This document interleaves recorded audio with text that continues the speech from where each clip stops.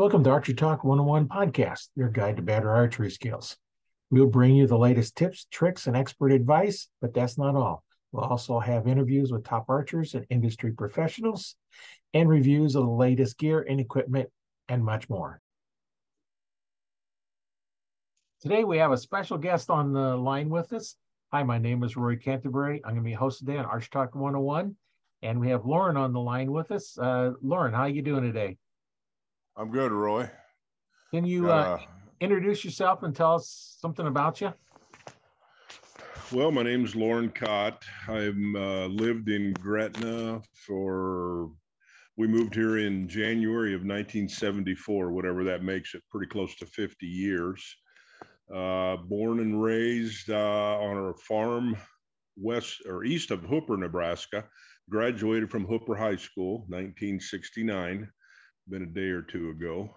Member of the Hooper Cardinals football team for a couple years, and went to college in Lincoln, University of Nebraska. I joined a ag fraternity down there, and I met guys from all over the state of Nebraska, which was pretty cool because a lot of them are outdoorsmen. And when it was kind of the thing, well, whatever you've got at your place, whatever animals, if we was going to go pheasant hunting or duck hunting or whatever, we just kind of crashed on that guy's parents for that weekend. It might be 6, 7 of us just showed up at their house, needing a couple meals a day and a place to sleep. And we hunted. And anyway, one of those fellas got me introduced into archery. He had a traditional, it was an old bear bow at that time. So I got all wound up into that. My first bow was a Bear Grizzly. I wished I would have kept it. I traded it in as I upgraded through the years and everything, but started bow hunting in, it was either 1971 or 72. Probably went the first 4 or 5 years, just I would say wandering around, not knowing what I was doing, and didn't have any success. And then, as you picked up a few more friends along the way that added some tips and how to do it, success kind of came my way. Then I started killing a few animals, and that kind of makes it a little more interesting when you're doing that. It's just like fishing. If the fish aren't biting, you can sit there so long, but then that becomes kind of boring. So yeah, it does. So anyway, I was with my buddy, and we took a Thanksgiving trip out to western Nebraska it was a Crescent Lake Wildlife Refuge. Really went out there to do some waterfowl hunting, and as we were driving along one of the marshes, he spotted a little spiked mule deer or a whitetail buck laying there. He said, "You see that deer? I'm going to sneak around and see if I can't get him." So we drive the pickup out around the corner a little ways, and he gets out and starts sneaking down the edge of the marsh. And lo and behold, got an arrow in the thing, and the thing got up, ran about 40 yards, and fell over. And I thought, man, that was just the neatest thing in the world. I got to be part of something like this. So I bought a bow, I think, later that winter, and it's kind of been going from there. I don't think I've ever missed an archery season from that day on. Every fall, I spent quite a few days out there. The last about 25 years, I got involved with the Nebraska Game and Parks Commission. Their mentored youth archery deer hunt. We take kids from 12 through being a senior in high school. And we've got a couple properties where we're the only people out there. So that's pretty exclusive to us. We get to take we can take only 2 at a time.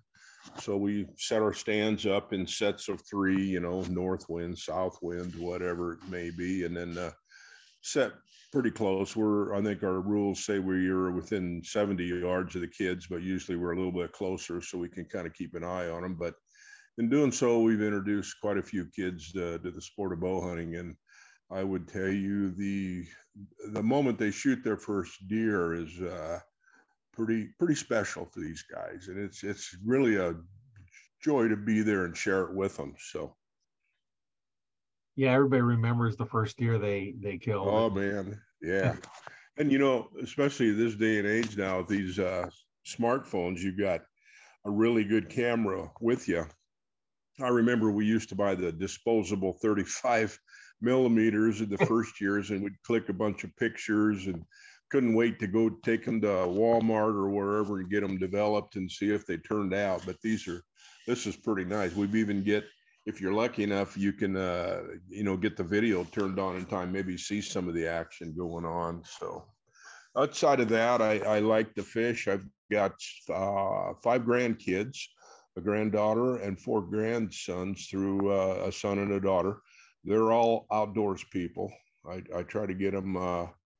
We go one family for a few days. We usually go up to South Dakota, the Glacial Lakes area, and take each family up there for 3 or 4 days fishing. And that's kind of the high part of the summer. It gets more difficult as these kids get a little older. They're all into baseball and a bunch of summer activities, and but we still try to get that trip in there. So, and in the wintertime, I just really love sitting on a frozen bed of ice looking down a 8-inch hole and wondering what kind of fish are down there. I love to ice fish too. So I'm still working. I've worked at the Farmers Co-op in Gretna since January of '74 when we moved here. I worked a couple years and then was given the opportunity to be the manager, and I did that for 45 years, and I passed the gavel a couple years ago, and I said I'll stick around, just be a truck driver. But coming January of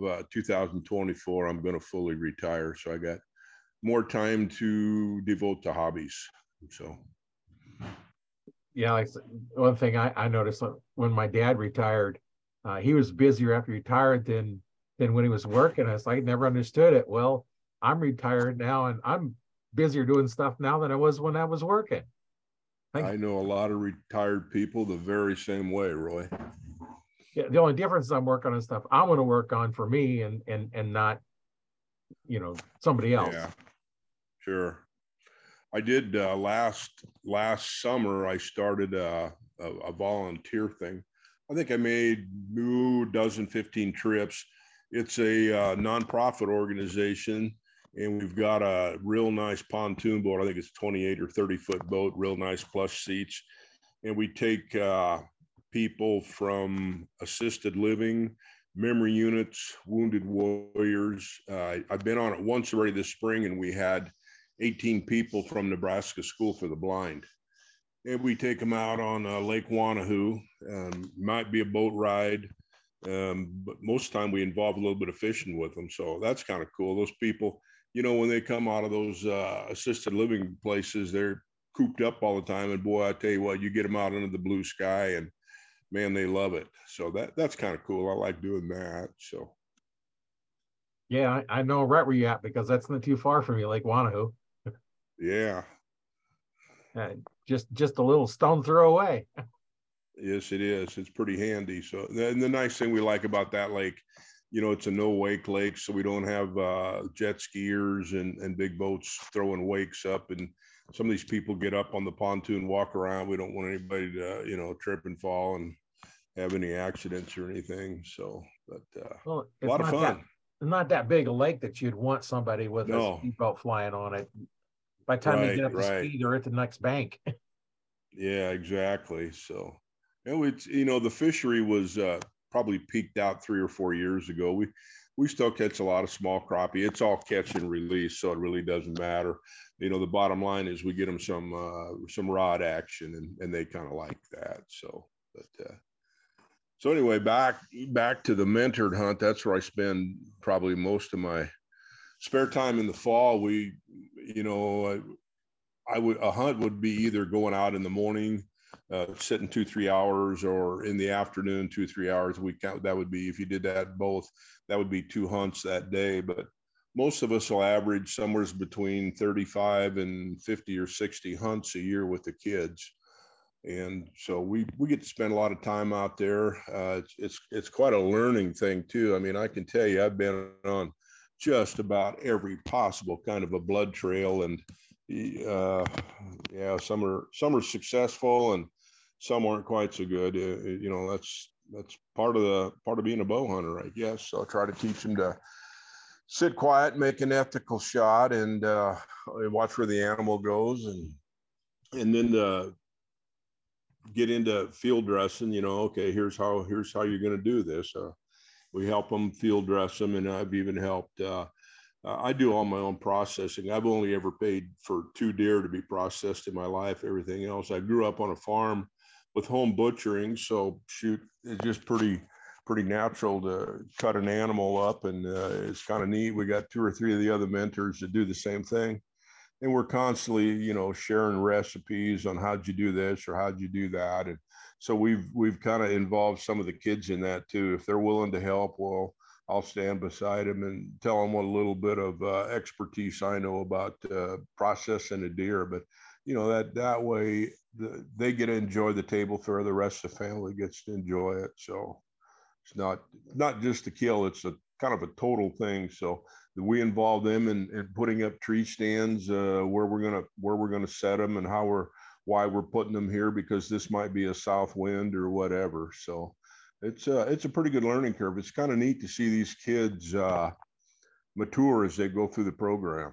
So they're turned out some pretty good bow hunters. We've got a lot of the kids in that program have gone on to wildlife areas. We've got a couple of them into law enforcement, fisheries biologist, big game biologist. So they're going on forward. In fact, one of the kids that we had, I think he graduated out of our program 4 years ago, works in South Dakota now for Pheasants Forever. He took part in taking kids out up there in a mentored youth turkey hunt. So it's kind of cool to see those kids giving back too. So Now, kind of fun. if somebody has a kid that they want to get into that program, how would they get a hold of you to do that? Well, first of all, they got to take, it's Nebraska program, so they've got to take Nebraska's bow hunter education course, and pass that, and then we do. When they pass that, the Game Commission gives them a card. They'll get a postcard in the mail that says, "Hey, are you interested in any of these?" And they have other hunts involved with that too, but interested in this archery deer hunt. So if they are, fill the thing out, send it in, and we'll gather these kids up. They have to pass a proficiency test. We make them shoot. They got to have equipment, sharp broadheads, and they got to be able to, put 4 out of 5 arrows in a small paper plate. So and we certify them at 10, 15, and 20 yards. Nobody takes a shot longer than 20 yards in this program, including the mentors. It's all about teaching them to get close to the game and be quiet and be able to pull that shot off. So that's how. And then go ahead, Roy. My first deer was at 40 yards, and I've never shot one over 20 since then. Yeah. I set up for 20-yard shots, and they always come in closer than that. I shot them at 5 feet, because that's to come in. They're always coming in closer than I want. I want that 20-yard shot because. But but it's good to still have that 40 or 50-yard pin. Once in a while, if you get a marginal hit, the animal might only run, go 40 yards and bed back down. And if you can, pull that shot off and get one more arrow in them, it might be the difference between a recovery and not. So it's good to be able to do those kind of shots anyway. So, and we're hunting Platte and Elkhorn River bottom here, timber. It's fairly thick. It'd be a different story if we were out in the sand hills and the wild spaces out there trying to. Then you got to be geared up to make some longer shots, obviously. So, but in a lot of forest areas around here, to get a 20-yard shot is not easy. Even be able to set up to get one. Yeah, right. Let alone. Yeah, there's it's. I always tell the kids, it's pretty warm when bow season starts September 1, and gosh, I've hunted one afternoon. It was 103 degrees. I can remember the sweat running down my back, and still harvested a deer that night. I usually freeze up a 3 milk jugs and throw them in a cooler in the back of the truck so we can jam them in the body cavity if we do get one. But I said, we haven't educated the deer yet. We got lots of green foliage to hide behind, and this is a good time to get out there and get one. And then, just like that, you're out there in December and you're shivering, and Yeah. any little snap sounds like somebody broke a major log out there. The sounds are so amplified in that cold. So Yeah, I know I was up in Teresa one time and a deer was walking through the reeds, and I thought it was just somebody walking, prime time in the morning, yeah, walking through the reeds. No, here was a deer, yeah, 100 yards away, that but still. sure. These kids are, they'll hear a squirrel behind them, and oh my God, the heart rate goes up, and they get all pumped up to turn. Then they'll tell you the story. I turned around and it was just a stupid squirrel right behind me there. So, but they'll learn, after a little while. I'm no expert. I get buffaloed by a squirrel once in a while too. So you sit there long enough, you want to hear something, and when you hear it, you think it's got to be a deer. So Yeah, and then a deer come walking up. All of a sudden, it's in front of you. You didn't even hear it walk in. I've seen them come in almost knee deep dry leaves, and there they stand. I'm like, how did you get here? I should have heard this. But I finally, this last year, I broke down, and I'm wearing hearing aids now.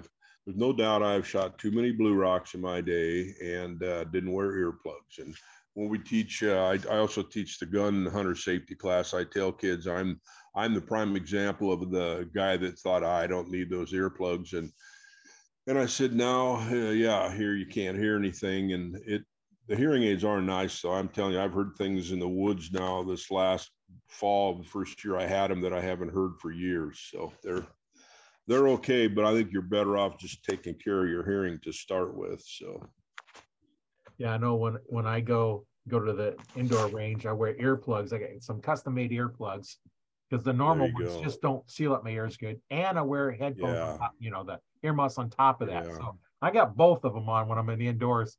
And I'll either put my I, earplugs in or earmuffs on when I'm outside, use the mower, the tiller, or anything. I put them on, and you know, I think that's a good idea. You can't, once it's gone, you can't bring it back. So no, I just needs to be careful with that stuff. So nice thing about archery is it's not that loud.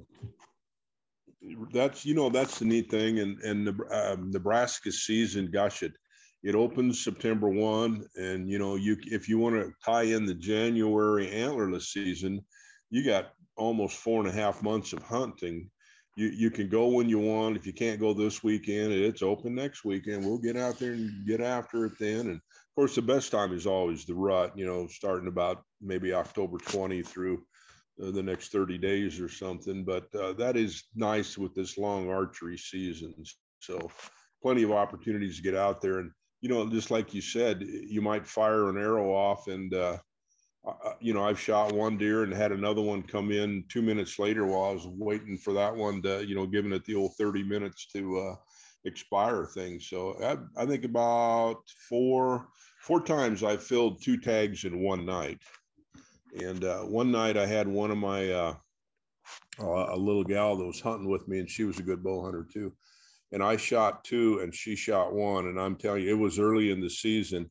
We had our hands full to get all that meat. It was a school night yet, and it was 1 o'clock in the morning. And I finally said, Katie, you got to get home. I'll finish this up. One of them happened to be a pretty nice buck, so we were caping him out, and it just took forever. So, you don't want to get too crazy knocking too many of them down unless you got facilities to cool them. So Yeah, I know. One time I was on full draw on one, wait for it to step out, and I hear another one coming from behind me the other direction, and so I shot that one, watched it run off, turned around, loaded an arrow, pulled back, and shot the next one. So yeah, that helps because it's so quiet. They don't really realize yeah, it. no, they Went don't. off. Right. And I've seen them, one will flop down, and the next one might be walking by, and they might want to headbutt it to try to get it, to come back up or something. But so, yeah, archery hunting is it's something, you get out there and it's really quiet in the woods, and you just sit there and soak it all up and air your thoughts out, I guess, is what I call it. So it's kind of neat. So Yeah, it's kind of neat when you're sitting there, it's quiet, nothing's happening, and all of a sudden you hear this noise, you look over and see a leaf is falling, and you heard it falling. Yeah, That's how exactly. tuned you are into any sound, and it's Yeah, just so quiet, and it's an experience that, if you don't sit in a tree stand, you're not going to have those experiences. yeah. I had one. I've been elk hunting. I started elk hunting when I was 50, and it took me was it 14 or 15 years to fill a tag, archery, of course. So hunted Idaho. I had a friend that moved out there, so we hunted Idaho the first handful of years. One trip to New Mexico, and then we've been going to Colorado, just over the counter tags. But one experience out there, and you talk about, we climb up the mountain in the dark, and we tree stand hunt them, elk, try to find a travel trail or something, and climbed up in the tree in the dark, and just breaking daylight, and I heard, the crunch, crunch, crunch, and they go, oh baby, here we go. Here was a big old black bear walked into the little clearing, and he stopped and he looked right up at me like he knew exactly I was going to be there. And I'd never have had a bear encounter before, so anyway, I just remained real quiet, and he walks right over to the base of my tree, and he stands up on his haunches, and he's got his two paws on either side of the tree like he's going to come up. And so I said, get the hell out of here. I was trying to be quiet, in case something else came. But anyway, he dropped back down, and then he turned and he walked away. And just before he left, he turned back and looked at me one more time like, I'll be back, buddy, or something. But that was a pretty neat experience that day. I've probably had more bear in shooting range than I have elk, but you just never know what you might see from that tree stand. So those were interesting. Usually the first couple days we go on the tree stand, we sit all day. Typically go the opener of elk season, so they're not all stirred up yet. But I didn't think I could do that. But one time I climbed in the tree stand at 5:45 in the morning, and I think I got out at 5:30 or 6 o'clock that night. So it's as long as you can see a little bit of game. We had some mule deer come by. I had a bear go by.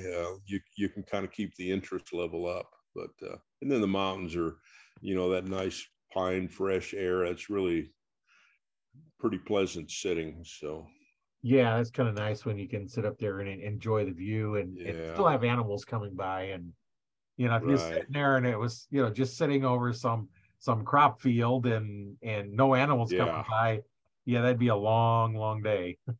Yeah, that's the thing with the kids. I try not to get them out too, about a 2 hour set, much more than that. And if they don't see any animals, it doesn't take too long to burn them out, and then they don't want to go again. So Yeah, I would say that the kids of today are not the aggressive hunting kids that we had 20 years ago when I started that program. So they were, I don't know, a little more gung ho. We're going to go out and kill something. So yeah. anyway, Now there's so many other things that take their attention. If they're I think not. that's it. Yeah. And then, of course, everybody's got a smartphone. So, and I told him, I said, now, more than one time has a smartphone cost somebody a shot at a deer. I said, you keep that thing in your pocket. And if you want to send a text message that you shot one or something happened, that's fine. But to sit there and be playing games and stuff is not good strategy when you're bow hunting. So, but they got to learn the hard way. Some of them do. So. Yeah, because they'll sneak right up on you, and you're on your phone. You look up, and it's Oh, like you got your phone in your hand, the deer standing in yep. front of you, and your bow's hanging up. Like, you Well, can't set the phone down and pick up the bow. you've probably had this happen too. I've had it happen a couple, 3 times, when the rut gets going. I've got my rattling antlers, and I'm clacking away on those things with my bow hung up, and bam, just like that, a buck shows up, and there he is, and you're holding the deer antlers in your hands, and can't get the move made to pick the bow up. So they just appear, I don't know, out of thin air sometimes. So Yeah, they do. They just sneak in on you, and you can't find them. And other times they make all kinds of rackets. So yeah, you never know. yeah, when you get a you'll get a small one that maybe you want to pass or something, and they'll lollygag around and bed down and get up and just tempt you, 10, 15 times, and like, get away here. So I don't want to shoot you. I had one do that one, a little buck come in, and he was, he basically gave me lots of shots, and I'm not worried about him because he's a good indication if a bigger buck's coming in, because he's Sure. going to turn around and look at it, and then I'm just watching him to see, because he's going to know the deer coming in probably before I do. Yeah, And exactly. and now that he started looks at it, now then, of course, that bigger buck comes in, and where'd he be focused on the little one, not me. But Right. he walked off, nothing come in at that time. But Yeah. Yeah, and as you probably know, there's not a smarter animal in the woods than those big old white-tailed does. oh yeah, And all them snorting, foot stomping things. If they're the challenge, to get one of them. And anymore, I've got a handful of deer mounts on the wall, and anymore, I'm kind of turned into a meat hunter. I enjoy fiddling, making different recipes and sausage and deer sticks and what have you. So, but I was still, oh yeah, don't get me wrong. If I have a nice buck come in, we're going to play him hard. So, right. but those old does, I'm telling you, I try to tell the kids, don't get, if you get busted in this tree stand, that doe's probably not going to use that trail again for, whatever, 2 weeks, a month, because there are pretty wise old kids. And I've seen those kids when that doe starts snorting, they literally almost jump backwards out of the tree stand because they've never heard a snort before. So kind of a scary thing. Unfortunately, I've heard it a few times, and oh yeah, I've heard it a lot. So yeah, pretty much if a deer catches me in a tree stand, I move it. I just take the tree stand down and move it because I'm not going to use it again. That season is probably going to keep looking up there. And I know, like down at Gifford Farms down there, those deer are used to looking up in the trees because they've been hunted so much, and so they look up in trees. And I've never hunted there, but I've talked to guys that have. And that was the old adage when I started bow hunting. They said, well, just get yourself in an elevated stand. Deer never look up. Well, guess what? We've educated them a little different. So yeah, it doesn't take long. And so, but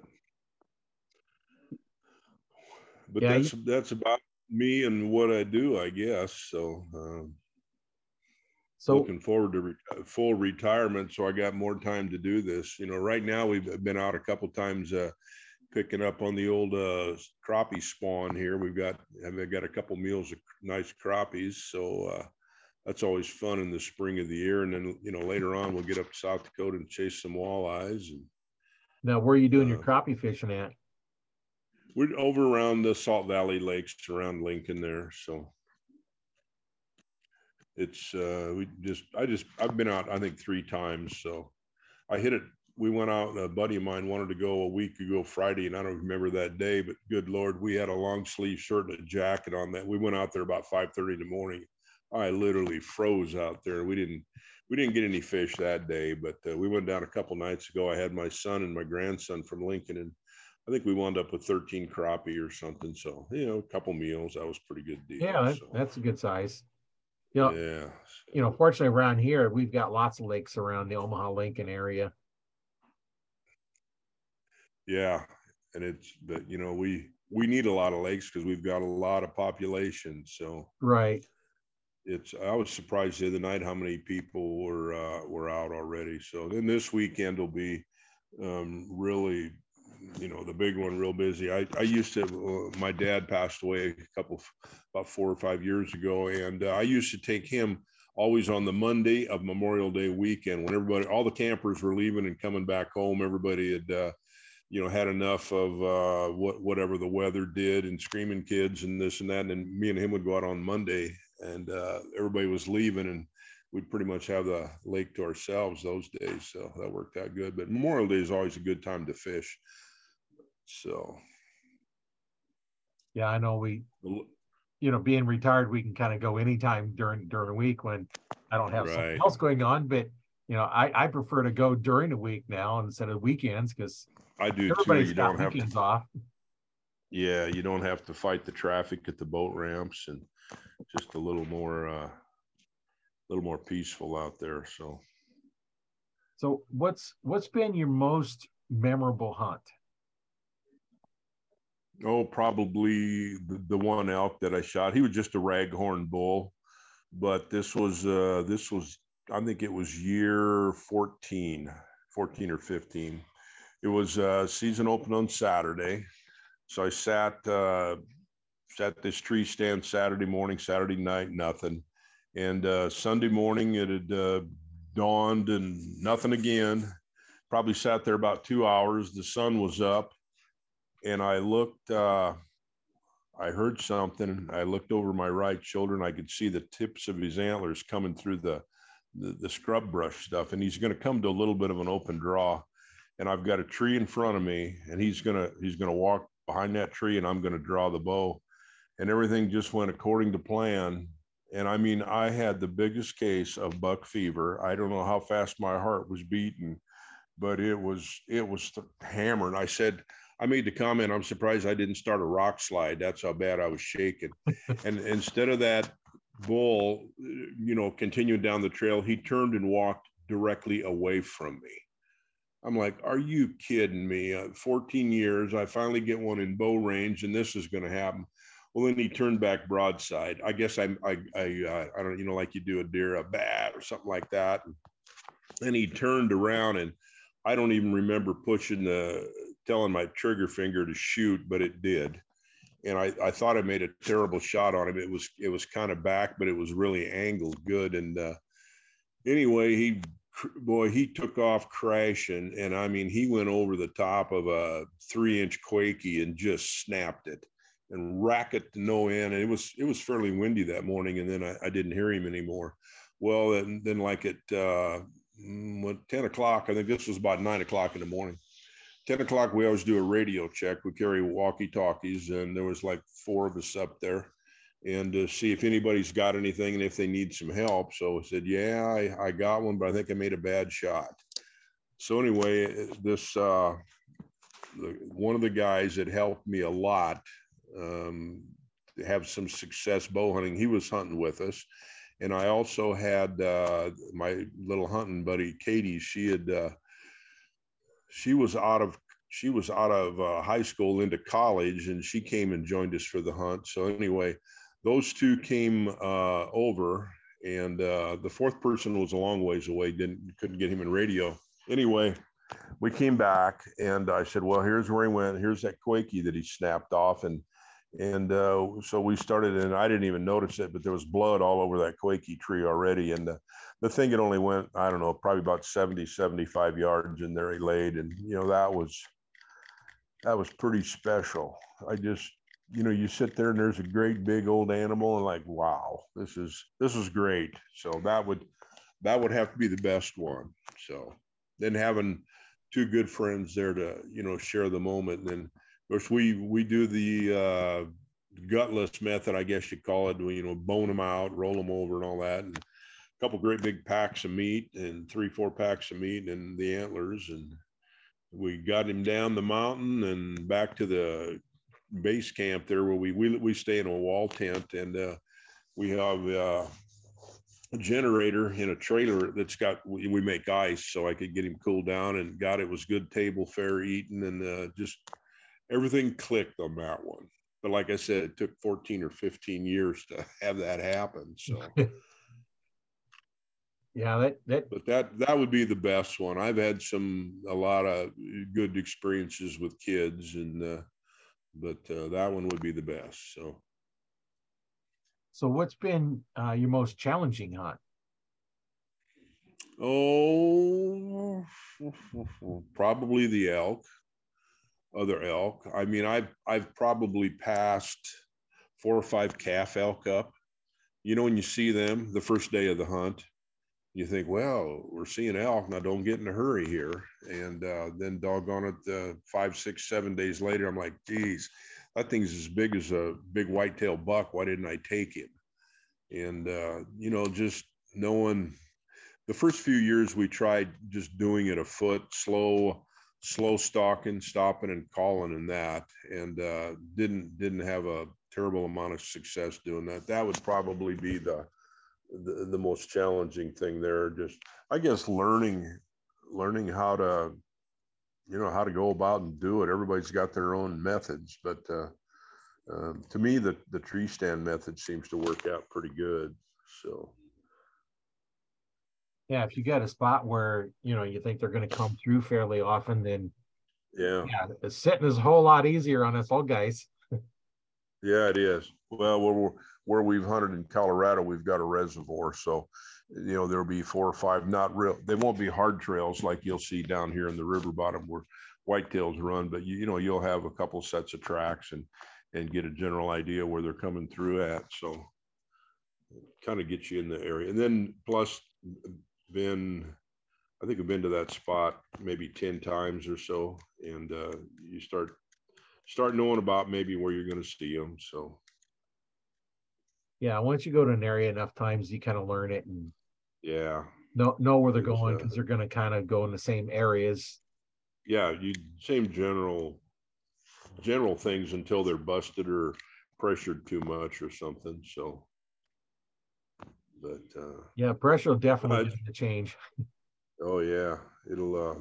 That's what we kind of like to go that opening weekend before they get rousted around too much. The only drawback, it's warm. It's been really warm, and we've had to, scurry to get if we get an animal down. It's all hands on deck. Everybody kind of abandons their tree stand, and we go help the guy that's got one down, get them, boned out, and get your pack frame on as much as you can carry, and down the hill we go. So. Yeah, when you've got 3 or 4 of you, carrying that whole animal down is going to. That's I don't know that I'd ever try an elk hunt by myself, unless I had a 4-wheeler or something that I could drive pretty close by. So, but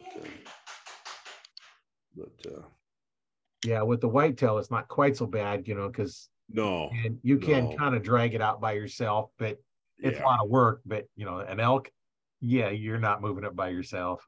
No, and then especially if it's warm, you gotta get moving. Later on you might be able to bone it and quarter it and hang it or something, but it's they're a big animal. I was surprised. I helped a buddy of mine had shot a bull the first year we went out there, and we did that. We were boning the one side and went to roll the thing over, and good gosh, that's about all 2 of you can do, to roll a bull over to get on the other side and work him. So, but that was another story. That I was supposed to go that year, and I had a cousin passed away, and they asked me to be a pallbearer in the funeral. So I chose not to go. I could have drove out by myself and joined him later. Well, my buddy set his tree stand up in the same area I would have been in, and that's where he shot the bull. So it's just funny how things go, but I'm glad he got it anyway. So, so. Yeah, I know one time buddy and I was going to go out, and it was a light misty rain, and it was supposed to keep going all day, and I really didn't want to go in the rain. He wanted to go, so I went anyway, because I figured he'd go sit in my tree stand and shoot a deer. So I sat in my tree stand and shot a deer. There you go. Tracked it by mud prints, because there was no blood trail. Yeah, you gotta get on them pretty quick then. So, but, it's kind of neat with these kids. They don't take that into consideration. What the rain can do to a blood trail, and it's a learning process for them too, and kind of see them mature and pick these pointers up as they go through the 4 or 5 years in the program, and try to turn them out. The biggest issue then, of course, is trying to find a spot, for them to hunt. So, but and that's tough living in eastern Nebraska. Just about everything is taken up. So, but yeah, there's a few public hunting places, but they do get a little bit of work, and those that have a ways to walk in are easier, because a lot of them don't want to walk in that far, and that right. that if you have to walk in for a block and a half, 2 blocks or whatever it is, where Sure. you could set up right there real close or walk in for, 3 or 4 Yeah. blocks or even a half mile. And, it makes it a long drag out, but hey, if Well, that's where the deer are at, that's where you got to go, right? that's right. And they always say you got to get off the beaten trail to, to find them. So, but, Yeah, I know, like I used to hunt Two Rivers a lot when I first started.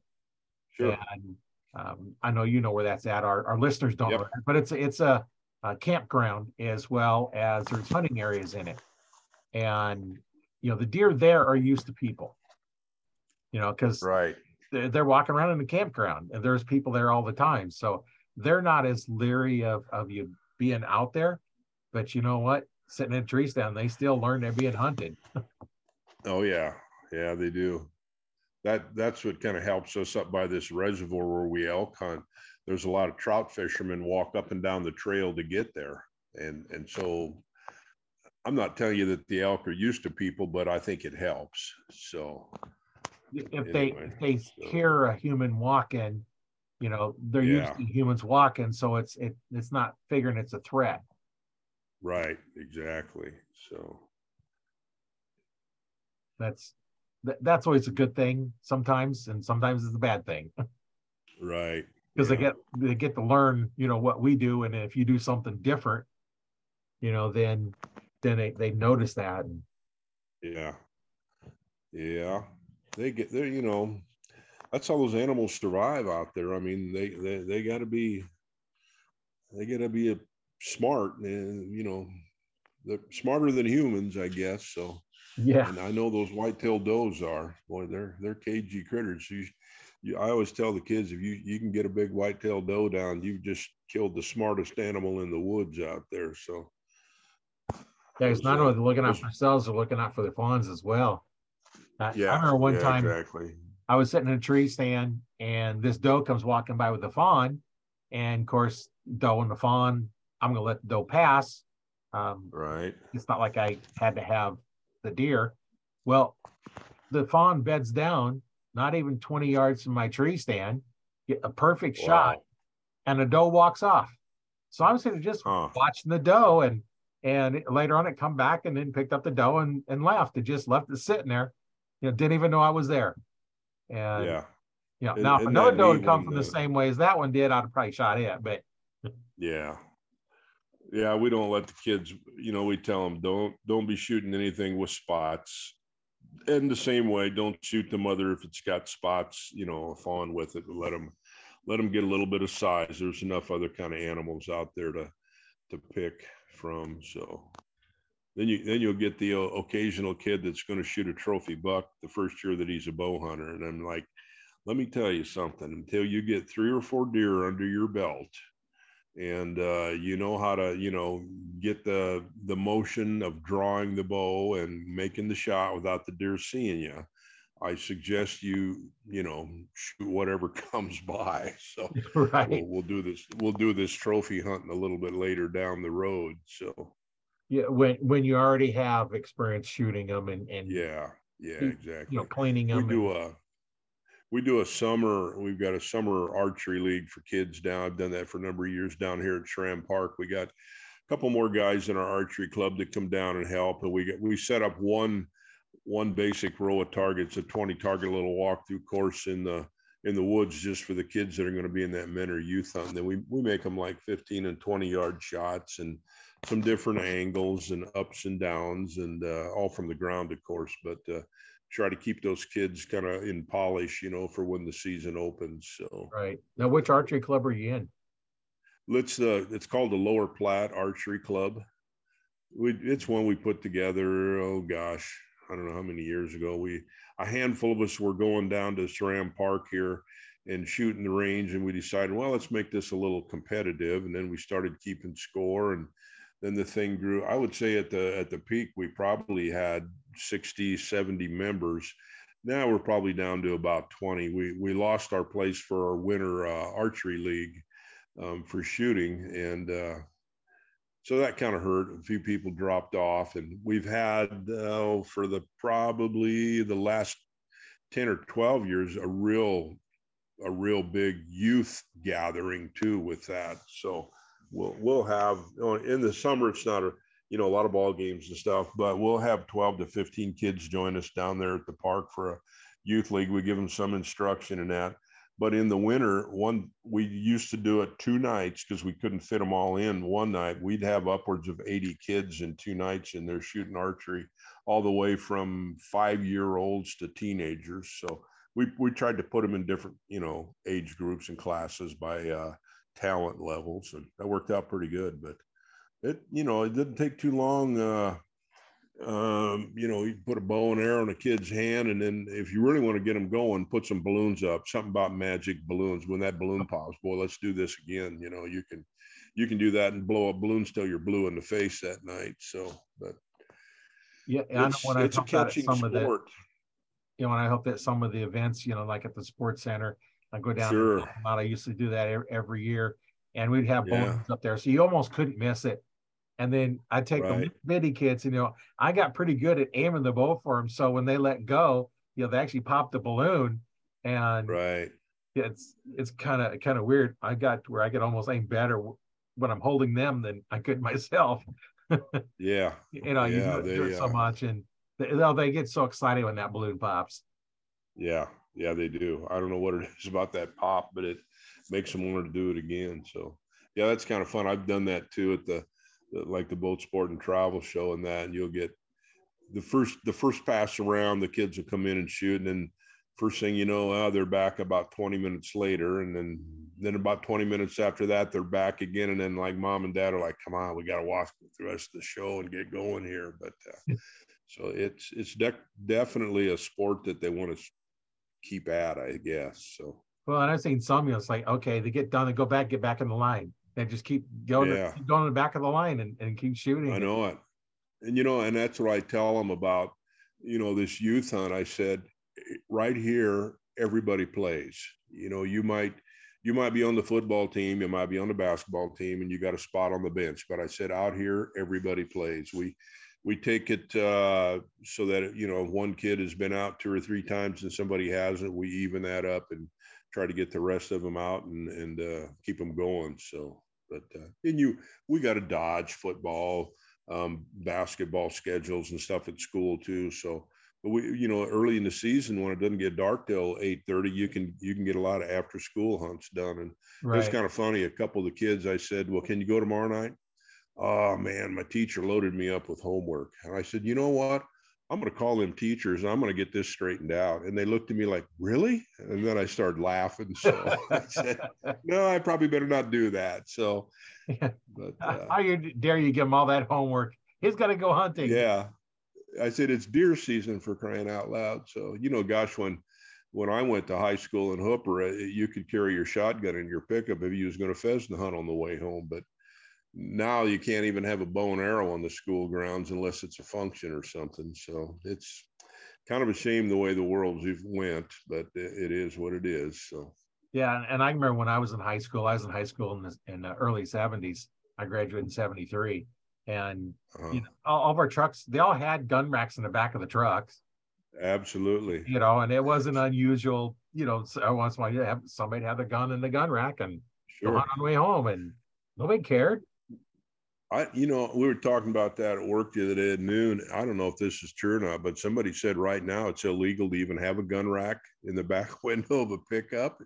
Do you know anything about that? Is that true? I hadn't heard that, but I wouldn't be surprised if somebody sees it and calls in that somebody's got a gun.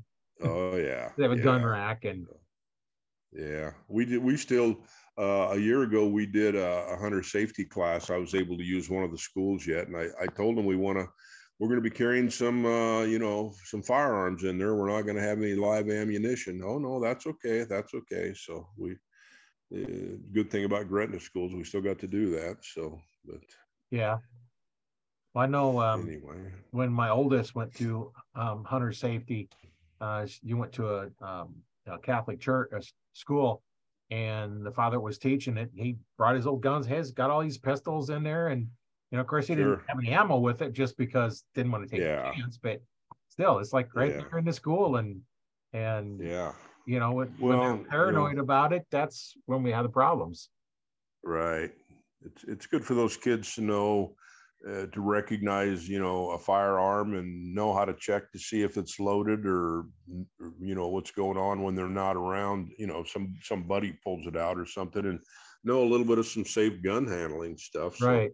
like, don't point that muzzle at me. So, but Yeah, I know. hopefully we've through the years saved a few accidents and lives in doing so.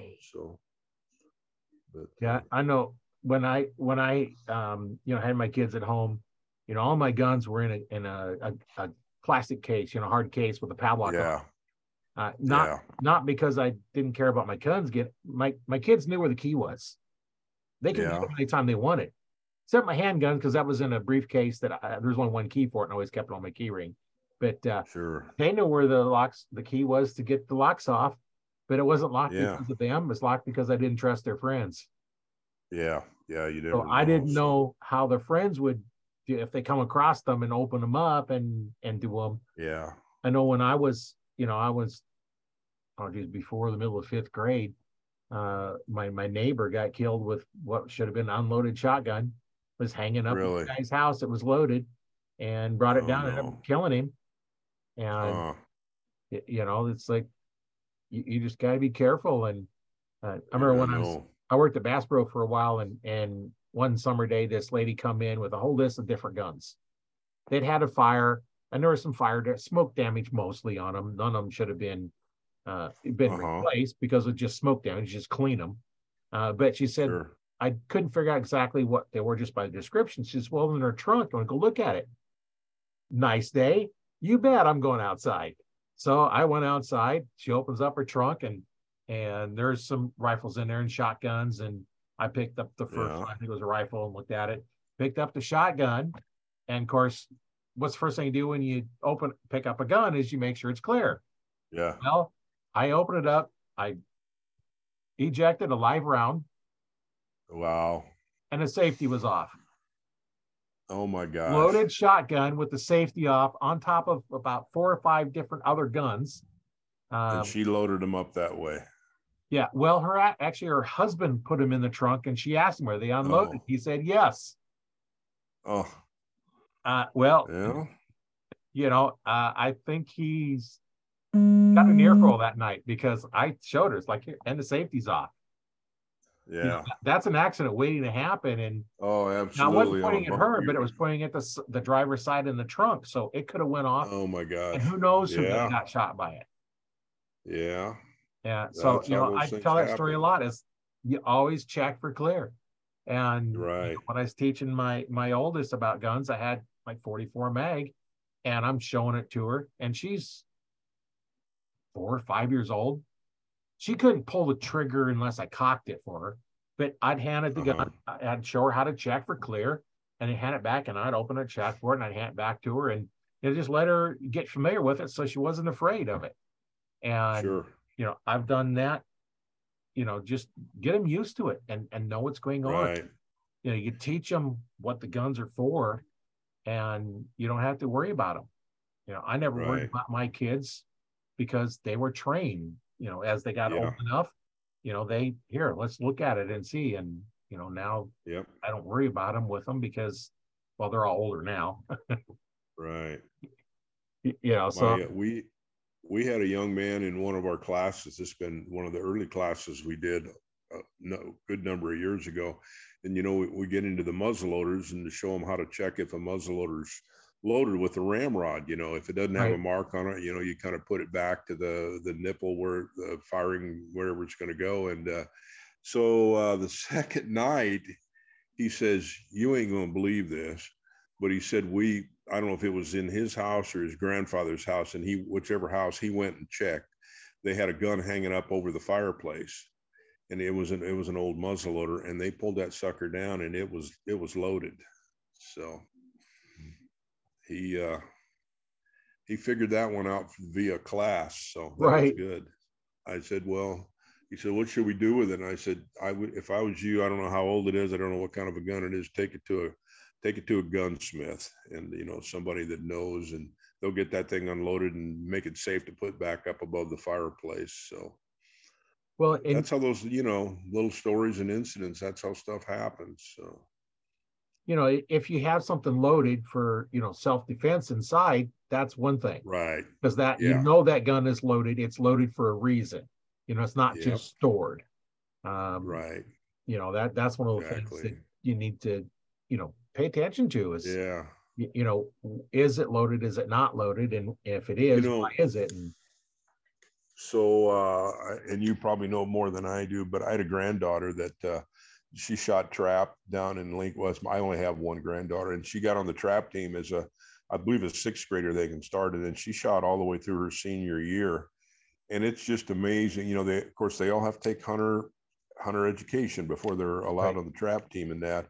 But I forget what 17, 27. I don't know how many kids go to the state trap shoot at Donovan and how many rounds are shot out there. And knock on wood, never an accident because those kids are safe and they know what they're doing. So Right. it's My son shot pretty trap and went out there remarkable. one year.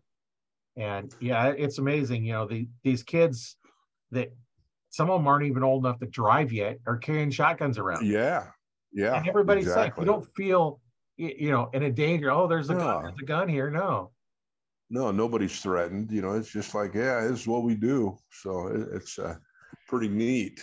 So probably wouldn't go over real good in Chicago or New York City, but right out here in the Midwest, it's kind of the way of life. So Yeah, there's lots of guns here in the Midwest. yes, yeah, and most of them are used for hunting. So, but Yeah, we've got all kinds of different things here to do. And so I got one more question for you. What other sure. animals have you hunted besides deer and elk? Oh, I've been on a couple wild pig hunts. Got a couple of them. I don't working yet in the spring. I don't get out to do any spring turkey hunting, but I have shot a handful of turkeys. And I had my granddaughter has killed three of them with a shotgun back when she was just old enough to get a permit.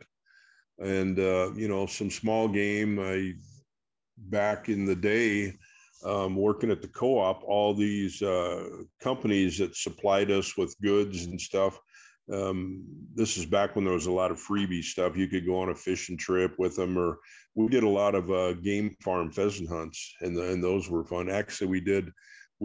I've probably done 4 or 5 total wild bird hunts, pheasants up in South Dakota. Some pretty pristine hunting up there. So pheasants, quail, turkeys, wild pigs. That's about it. Some waterfowl, and we did some waterfowling when I was in college, but there's only so much time in the fall, and bow hunting takes up a bunch of it, so I haven't gotten into the waterfowl stuff here. I got friends that always say, "Hey, get a tag and come join us for a day or two," and I never get it done. So, but that's about it. Kind of not a well-versed hunter, but a little bit of a mix. So Yeah, as I was growing up, and a kid, it was, some of the areas that we used to walk for pheasant it's all full of houses now. yeah. Yep. I had a real good friend that lived out on the Davie corner on Highway 77 north of Lincoln. And he was in my college class. And we would just take off from his dad's house walking. It was all Osage orange hedgerows. And I didn't know what a quail was when I went down there to Lincoln to college, because a quail or a grouse, either one, I'd never seen them. Growing up here by Hooper, we had pheasants and that was it. And so we would just take off from this guy's house, and we might push up a covey of quail or two and get a rooster or two. He always had a couple bird dogs that we took with us, and we could just walk, make the big old loop for a couple 3 miles and walk back. But yeah, that locale down there is all changed too. There's a bunch of houses down there now. It's Yeah. kind of sad, but it's kind of a good deal. As I do take care of our place, we have a fertilizer storage facility up at Elk City, which is up in Washington County, about 30 miles north of here, I suppose. And I see a lot more pheasants in Washington County. There's more livestock up there, so there's a lot more habitat. You don't have all these housing things, and you see some of these prep corners where they got a kind of a worthless corner and they put native grass in it now, and it's a Pheasants Forever, a little sign hanging there and that. And I've seen quite a number of, hens and roosters on the road and the road ditches this spring up there. And boy, it's kind of nice to see. So yeah, don't necessarily have to get up there and hunt them. I just enjoy seeing them too. And then that, and where I work at Elk City there, a lot of times I'm working outside in the driveway doing something by the shop, and I'll hear quail whistling down in the bottom. So, but kind of neat to hear. I'd have never heard that before I got these hearing aids either. So yeah. Good deal. But yeah, it's amazing what the electronics can do, to help you on your hearing. Oh man. Yeah. Thank good. I got to wear reading glasses, but my long range vision is still pretty good. Thank goodness. So I take care of that. That was really interesting the other day, a couple of weeks ago, when we on that boat, that Live Well Go Fish, we took the people out from Nebraska School for the Blind. And, they always said that when you're missing one of your senses, the other ones, get extremely sharp. And boy, they do. I mean, those people could remember voices. We met up with them and got a life jacket on them. They came walking down through the parking lot with their white canes, and we got life jackets on them, met them outside the boat ramp, then kind of helped them get on the boat one by one. And one of the fellas, I just said, hi, my name's Loren. I said, I'm going to hook you up with a life jacket here. And he goes, well, my name's John, Loren. Oh, thank you. And I'll, put it on. He wound up being in a different boat from me. 2 hours later, we're done fishing, and we're getting everybody back off the boats, and he wasn't on my boat. But as we walked up to the shore, I saw him there, and I said, John, how'd your morning go? And he said, Loren, I had the time of my life. Now, I had only talked to that guy for 15 or 20 seconds 2 hours earlier. He remembered my voice and put my name with it. It's just amazing how sharp those people are. It's and they did enjoy the heck. We did the casting for them. And then, you'd hand the rod and reel down to them in their hand. And we were just pulling little tube jigs in on bobbers. And the first boatload, we were out there for 2 hours. We had 9 of the people on there, and we had 65 crappies, believe it or not, all catch and release. And their hands and their sense in their fingers is so sharp. I think I got a bite. I said, well, yeah, you do. Your bobber's down. It was amazing. It was a learning, boy, I mean, you take care of your eyes. You appreciate it when you got it, because you don't know what those people are going through without them. But what a great group of people. So. Yeah, that's always interesting when you can take somebody like that and, no matter what the disability is, and get them out there and enjoy the outdoors. Yeah. And, I've seen ones where they've set up special wheelchairs so they can shoot, the guns or their bows, crossbows. Sure. They're all lined up where they have enough mobility that they can line it up, but they can't walk. Yeah. So, they got the wheelchairs that go places I'm not sure I want to walk.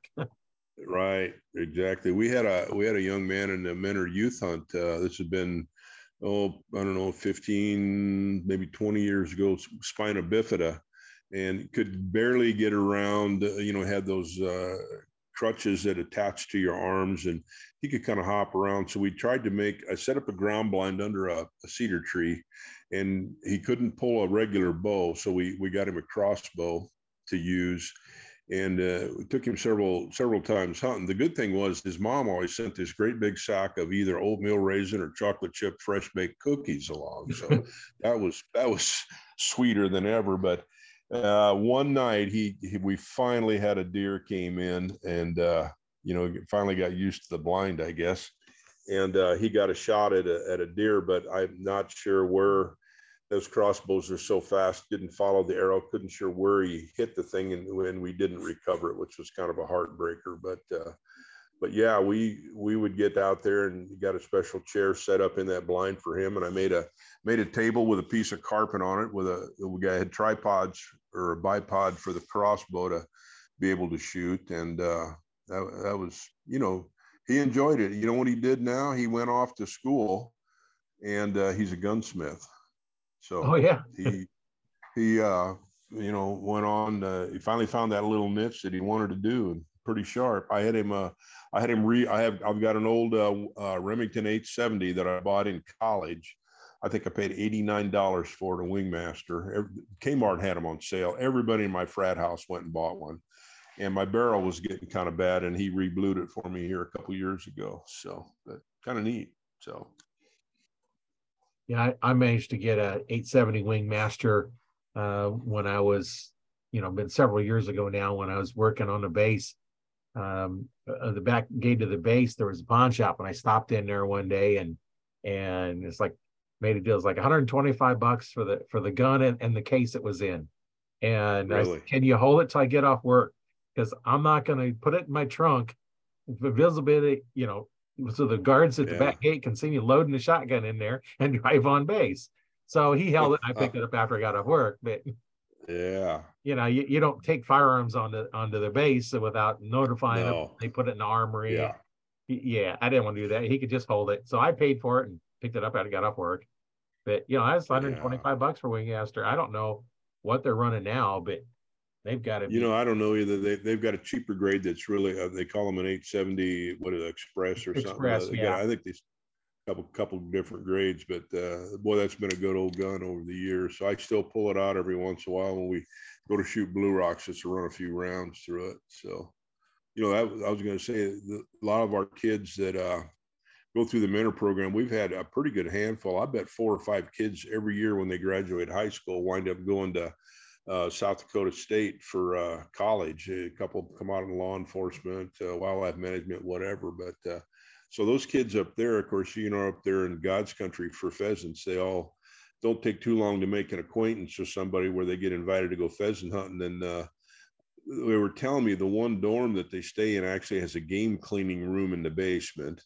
They keep their guns down at the local sheriff's office. They just check them in, check them out, much the same that you did there, Roy, I guess. So, but it's pretty good that you got a state like that that's working with kids that want to take in the outdoors like that. So. Yeah, and it's completely different. When I was in high school, I was on a rifle team, and we shot 22s, and that's in the first year. And then when I built Northwest, I went there the second 2 years. That's where I graduated from.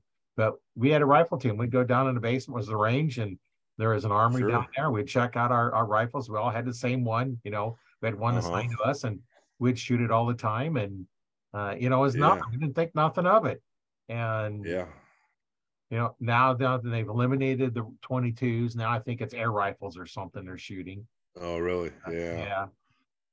Yeah, I did 2 years of Army ROTC in college, and we got to shoot 22s down in the basement of the military, and I think it was called Military and Naval Science Building or something. But yeah, that was kind of fun. So that was right up my alley. So yeah, wasn't the best shot in the world, but it was a lot of fun doing it. So yeah. I don't know whether they still do that or not.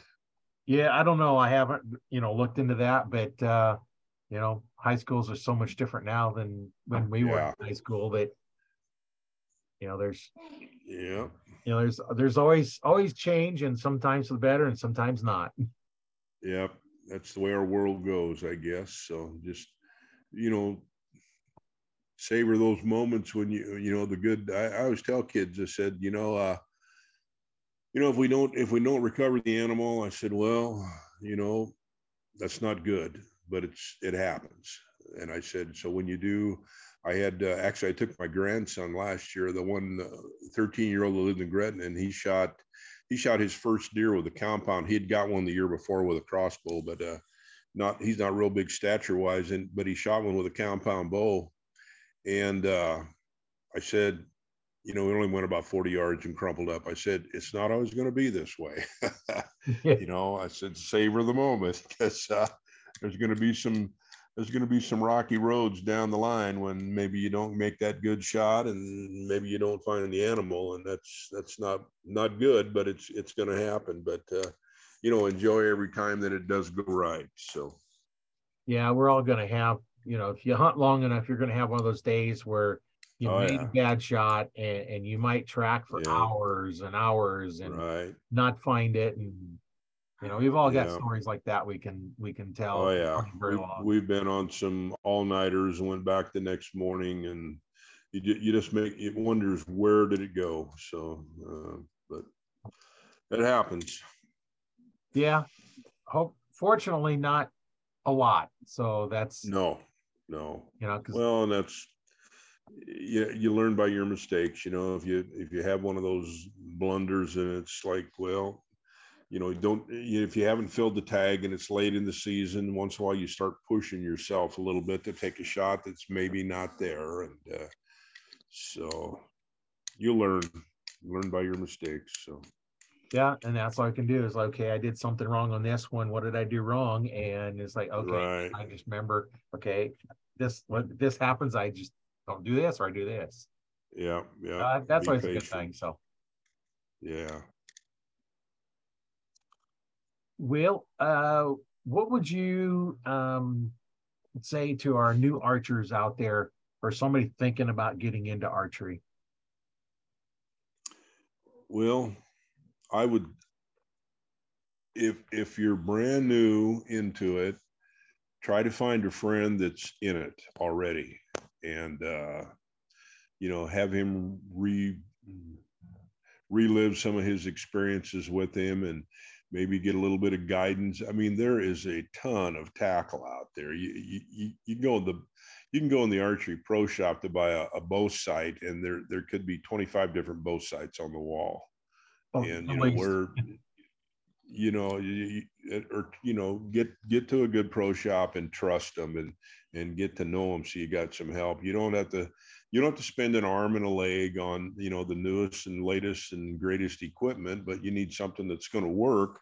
And maybe you can get into it with some used stuff, or if you've got a buddy that's been in the bow hunting, he can tell you some of the things that he's done that have worked good, and some that maybe hasn't worked quite so good. But to me, it's all about sharing the experience out there. I'm not, like I said, I'm not a lone hunter. I'd rather be going with some kids or a buddy or my grandkids or somebody. So when something happens, you got somebody to share the experience with. And then, in doing so, you can also, you can learn from it. Like when I started bow hunting, I paid no attention to the wind. I didn't know it. So what? Yeah. Well, I'm going to tell you what, them whitetail noses are pretty damn sharp. right. And I made 26 trips the first year from Lincoln down here to Asa. We hunted right off the back of the guard impact area. A buddy of mine in the fraternity, his uncle farmed that, and he had like 40 acres of timber. I hunted 26 trips that year, sat in the same tree stand every time. Didn't matter what the wind was. I had no idea what I was doing. And then one night, I finally had some deer coming down a ridge behind me, and I had 6 arrows in my quiver. And my first shot, this was with the old bear grizzly instinct, and I wasn't a bad shot. I got second in an intramural thing down there at the university once. I was a pretty good instinct shooter, but nobody told me to bend at the waist when you're up in a tree stand. First arrow was about 2 feet high, and the deer just kept walking by. And the next arrow was a little bit lower, but still didn't. Long story short, I shot all 6 arrows. The last arrow just about grazed the back of the deer. It was getting closer, but I was out of arrows. Nobody told me you got to bend at the waist when you're shooting from an elevated platform. I didn't know that. So if you pair up with somebody that been there and knows some of this stuff, that's good. And good in more ways than one, because they can help you on equipment and tackle, and spend some time. And again, if you need 2 guys to throw that big old buck in the back of the pickup, you got an extra helper out there. So I guess that's what I'd tell them. So I know when I had my store, I recommend new archers get in at that. I was a PSC dealer, like the Nova bow, which is your entry level bow. It's all set up with the sight, the rest, the quiver, some sling stabilizer. I went on and set them up with a cheap release and arrows. So you don't need an expensive one. You don't need the newest, latest one. In fact, my hunting bow is a 2001 PSE. My target is a 2003 PSE. Yeah, they work. They still, I mean, if they killed a deer in 2003, why wouldn't they do it now? So, but well, and mine's Go ahead. Yeah, a lot of people think, you need a fast bow. The Yeah, bows nowadays aren't much faster. My 2001 Carrera is rated at 320 feet per second. really. Yeah. Now, you don't ever Yeah, it's get that all out of it, but you know, yeah. you don't need the fast. In fact, the faster the bow and the shorter the bow, the harder it is to shoot. So you better have good form. Yeah. Yeah. Yeah, I was going to say it. It's and then you got somebody, if you pick up a buddy to go with, you got somebody to practice with too. It might get to be a little bit of a, well, I should practice tonight, but it's kind of hot out. I'll go tomorrow night. You got a buddy that you're going to do it regularly with on Tuesday and Thursday or something, you get it done. And then, a little more gumption to get out there and do it. So, and then it's just, another buddy to go out and scout and set tree stands. And, right now I got some trail cameras up some different places. And in fact, one spot, the pond dried up. I'm hauling water out to a couple water barrels that I fill every week for the deer, turkeys, squirrels, raccoons, whatever's out there drinking, just try to keep some animals on the property. So, but, so it's fun. Yeah, I like sharing it with somebody, and I really enjoy, like I said, with these young kids, the first year bow hunters, and then watch them mature as they go. But that you get to meet up with another guy that's your age, and you introduce him to hunting, and that first tag that he fills is just a moment of glory. And boy, those moments are pretty precious. So. Yeah, sometimes it's more exciting when you get somebody introduced into it and now they get their first Yeah. year and Yeah. There, like you said, there's more satisfaction in watching that than if you or I fill a tag. So yeah, I know. you just, I taught a guy how to shoot. Got his first bow. He didn't go with the entry level, and he went with a high end bow. And I taught him how to shoot because when I have my store, you buy a bow from me, I'm going to teach you how to shoot. That's just included with sure. all bows. Yeah. Whether it's a new one, used one, high end, low end, I'm going to teach you how to Uh-huh. shoot. And he comes back in 2 weeks after he got the bow with his first Robin Hood. Really? Yeah, two weeks later, it's like, oh, that's cool. Yeah, That man. kind of is more exciting than all of my have. Yeah. Yeah. We have that happen once in a while with the kids league too. They'll get a Robin Hood, and yeah, they're pretty pumped about that. We put them up on the when we did have a place, we put all those Robin Hoods up on the wall and put their name on it. So it's Yeah, kind of name and date, and yep, that's kind of what special. I didn't do that with a lot of mine, but I did with my son when he got one. Here's the date, Yeah. his name and the date that he got it, and Yep. it's kind of interesting. And whenever I'd see somebody do that, it's like, hey, date it and Yeah. put your name on it and date it, and it's a trophy. And Anymore, you hate to shoot too many arrows at one target at the price of arrows, and especially like I try not to shoot more than one or two broadheads at a target at a time, but invariably, if you're my luck is I usually whack the other arrow and cut the veins off of it or scuff it or do something. So, yeah, and but then you kind of have to, depending on how bad you hit it, with the carbon, yeah, if you yeah, slice it now, then it's done. And yep, yeah, I quit shooting yeah, single spots. I know I got two Robin Hoods when I was at Cabela's. Um, One was setting up a guy's drop away rest, and you got to shoot them to make sure they're set up. And I go out there, yeah. take two shots, and stuck two of them together. And another one, the boat they got in, I forget who made it, but it was a Cabela's branded one. And we Yeah, set it up. I take two shots, stick two arrows together. We set up for one of the other guys. He puts 1 inch circles down there, hits 5 out of 6 arrows. We set up for a third guy. wow, And then the hunting manager comes in and says, oh, we got to pull these. There's a problem with these bows. And we looked at each other and says, I don't know how to set one up. really? And we had two more. And I said, well, let's set those two up. And he says, no. So I ended up recalling them and then coming back. And I was like, either we had a good one or we just know how to set them up. Uh, Well, when that's you have quite the stores like deal. Bass So, Pro, Cabela's, yeah, all those other, sure, box stores, if you have yeah, somebody that knows what they're doing, it's not normal. You go to the right, pro shops that deals with, that's their thing is archery. Uh, yeah, you're more likely going to have somebody that knows what's going on. Either they've been doing it a long yeah, time, they've been to yeah. school. When I got my I kind of store, trust. trust them for whatever something goes wrong or something. I mean, I can set my sight pins and do this and that and change the draw length on my grandson's bow and stuff like that. But anything real technical, I rely on those guys. So that's what they're there for. Yeah, and some of these new bows, I can't work on them because I can't press them. Exactly. You know, Yeah. I had one of the new ones I looked at for guys, put a string on it, and he's going to have to take the string off. He has to do it. My old Apple Yeah. press won't do those even close. And I had a portable bow press Yeah. that I've been able to use, but those limbs bent so far past parallel that I couldn't even put my jig on it to do them on just a hand press. Yeah. Yeah. And And you hate like, hate I to can't. bust somebody's equipment for them too, Yeah, it's not going to be safe to try and use this jig on it. And Yeah. all you can do is release the pressure, and you can take the strings off and change them. I do that every once in a while because I've been making strings since 2001, and so I just make all my strings. I got all the material and stuff. I could probably make a string every week for my bow and never run out of string material. So I don't have to buy serving material, but the string material, Yeah. lots of it. BC wise, I got tons of different colors, and that's kind of fun tinkering with that stuff too, and doing that. I don't do anything with string, but I wrap and vein my own arrows up. So if I've got shoot, some arrows have been through I don't know how many critters. If they don't get bent, I wipe the blood off of them, revein them, fresh broadhead, knock, whatever they might need, and we're ready to go again. So yeah, that's the nice thing about working on yourself.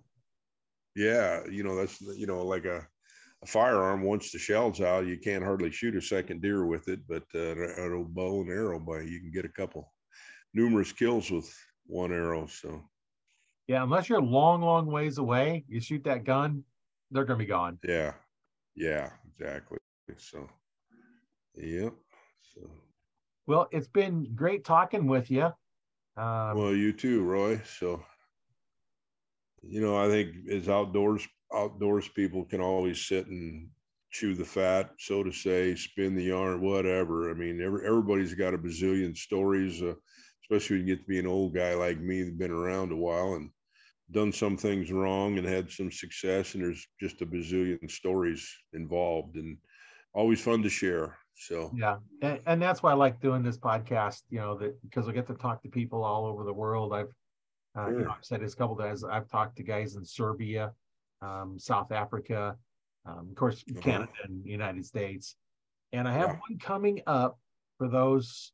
Watch out for it, because this guy is in Italy, does not speak English. He's going to have a translator. So we're going to talk through a translator.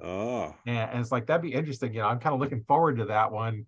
We're talking to somebody who don't speak English and we're translating it. So, I'll ask him questions and then translate it and go back and forth. And I think it'd be real interesting because, when I've talked to people in other countries, it's the same thing. There's no difference in it. An archer is an archer worldwide. We're automatic friends. Yeah. And that's what I say. If you have a bow in your hand and another archer comes up, he's your buddy. You may not know him yet, but they'll compare notes. Sure enough. So. And we're all willing to help each other out. I know in '95 I become an archery instructor. So I've been teaching quite a while, and I put my instructor patch on my 3D rig, figuring if anybody's interested, they can see the patch, say I'm an instructor, and then ask me. Because I don't go around saying, hey, you're doing that wrong. No, that's not the way to do it. If you're interested in learning, you'll come up to me, or when we do that with stores. Do that with kids. You try to teach them the basic form and that, and if they get a little off kilter with it or something, you don't really yank on them and say, hey, this might work better if you want to try it this way here. So kind of, but I don't think I've ever run into anybody in the archery world that isn't friendly and wants to talk and just share the experiences with. They're definitely a rare breed, bow hunters, so archers. even though we're competing against each other, we're still Yeah. helping each other improve. Oh, And absolutely. it's unlike most other sports. You're not going to help your competitor beat you. For No. in archery, it's not unusual for two people Yeah. competing and helping each other out. Yep. And I always watch them shake hands when they're all done, win, lose, or draw. So, Yeah, I neat know. thing about it. So, But a buddy and I, we used to go to the 3D shoots, and um, we could come in last and next to last. We didn't care because it was who beat who. yeah. 1 week Yeah. he'd win, 1 week I'd win, and it's Yep. just who got to give the crap and who got to take it. On the way home. Yeah. Yeah. Next week it was Yeah. different. Good enough. So, Well, we've been talking for a while, and it's been a lot of fun. So I'm gonna yeah. let you go, and it's been great having you on the show. And Well, I'm I sure we'll run into appreciate each you. other. Yep. Good And enough. things how we live so close. Yeah. Ithaca's not that far away. So, No, I appreciate the opportunity, Roy. So good visiting with you. So, yeah. And good for luck those down who, the road. We're only, what are we in here? May, June, July, August. We're only 90 days out almost from bow season starting up here again. So yeah, yeah, that's quick. I better get my bow ready to go. check those trail cameras, and get the creeps out of the tree stands, paint up the rusty spots so the paint scent's gone, and Yeah, we'll be at it. So anyhow, so all right, sir. yeah. We'll talk to you later. Thank you, Roy. We'll see Yeah. you. Have a good day. Bye. My name is Roy Canterbury, and I'm your host, Dan Arch Talk 101, and we'll see you next week.